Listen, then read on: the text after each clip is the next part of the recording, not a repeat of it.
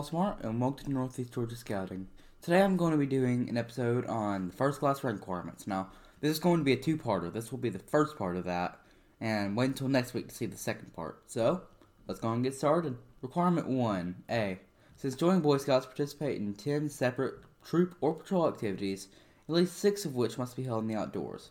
Of the outdoor activities, at least 3 of these must include overnight camping, and these activities do not include troop or patrol meetings, so not just regular, for us, Monday night meetings.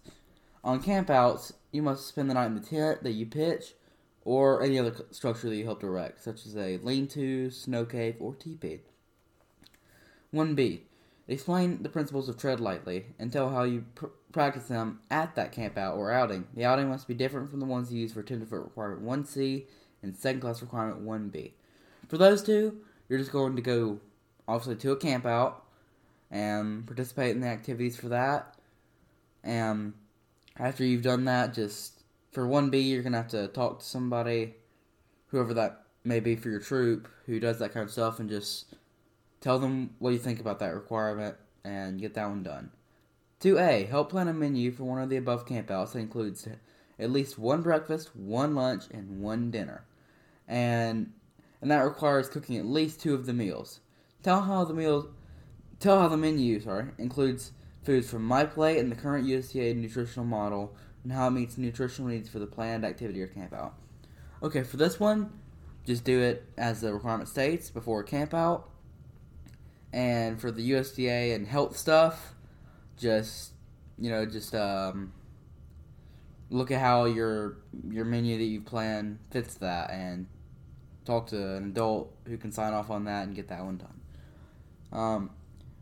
2B, using the menu that you plan for first class requirement 2A, make a list showing the budget and the food amounts needed to feed 3 or more boys, secure the ingredients. For this one, this is obviously going to have to happen if you're going to use it for the camp out, and just go grocery shopping or however you want to do that, and just get that together for the camp out. 2C, show which pans, utensils, and other gear will be needed to cook and serve these meals. For us, we already have all this stuff mostly. We had to get some new stuff, but our troop does chuck boxes, and all those chuck boxes have been with the troop way longer than we have, so all those utensils were mostly already there. But see what your troop does and figure that one out. 2D, demonstrate the procedures to follow in the safe handling and handling and storage of fresh meats, dairy products, eggs, vegetables, and other perishable food products. Show how to properly dispose of camp garbage, cans, plastic containers, and other rubbish. This one is going to have to happen, obviously, after your first camp out and before. Show how you need to store those kind of things, like in a cooler or however. And after, show how to properly dispose of the trash. This one's obviously not that hard. Main things, just don't leave it there. 2E, on one camp out, serve as a cook. Supervise your assistants in using the stove or building a cooking fire. Prepare the breakfast, lunch, and dinner planned in first class requirement 2A, supervise cleanup. For this one, once again, it's just going to happen in a camp out. You'll get to it eventually, and just get this one signed off as soon as that's done. That's it for requirement 2. Requirement 3 is all about knots and lashings. Requirement 3A is discuss when you should and should not use lashings. 3B, demonstrate tying a timber hitch and a clove hitch. 3C, demonstrate tying a square, shear, and diagonal lashings by joining 2 or more poles or stays together. And finally, 3D, use lashings to make a useful camp gadget or structure. For this one, I think this is a great one to find an older scout and get them, or ask them to help you with that. And because it serves one of their requirements for rank as well, because they have to use leadership and the edge method, and that just all around works for everybody. But if not, your troop may do that as a whole troop, and just find out what your troop does for that. Alright, 4A. Using a map and compass, completing orienteering course that covers at least 1 mile and requires measuring the height and width of designated trees. Okay, for that one, and also 4B, which is demonstrate how to use a handheld GPS unit, GPS app on a smartphone or any other electronic navigation system. Use GPS to find your current location, a destination of your choice, and the route you'll take to get there. Follow that route to arrive at your destination. You can obviously use this one as part of the orienteering badge, or just however your troop likes to do this. Ask your scoutmaster or assistant scoutmasters to see what they do for this. 5A. Identify or show evidence of at least 10 kinds of native plants found in your local area or campsite location. You may show evidence by identifying fallen leaves or fallen fruit that you find in the field or as part of a collection you have made or by photographs you've taken. And this, along with the rest of 5, which I'll get to in a minute, this along with some of the other requirements for 5, I think you can kind of do as part of one group of things starting a camp out. With the rest of them about weather, you can do that prior to a camp out to make sure, obviously you got to check the weather for a camp out. And for 5A, I think this is one you can do. I did this with some of the Cub Scouts because they have a similar requirement. Just do a nature walk around your area where you're camping and just point out some of these things. 5B, identify 2 ways to obtain a weather forecast for an upcoming activity. Explain why weather forecasts are important when planning for an event. Once again, you're just going to need to do this for a camp out and just see how your troop does this and explain why it is important, because it obviously is.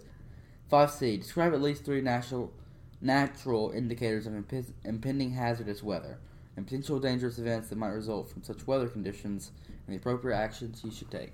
This is a great one to use resources like the Scout Book, or obviously, if you need to, you can look it up or ask an older scout. 5D, describe extreme weather conditions you might encounter in the outdoors in your local geographic area. Discuss how you would determine ahead of time the potential risk of these type of weather dangers, alternate planning considerations to avoid such risk, and how you will prepare for and respond to those weather conditions.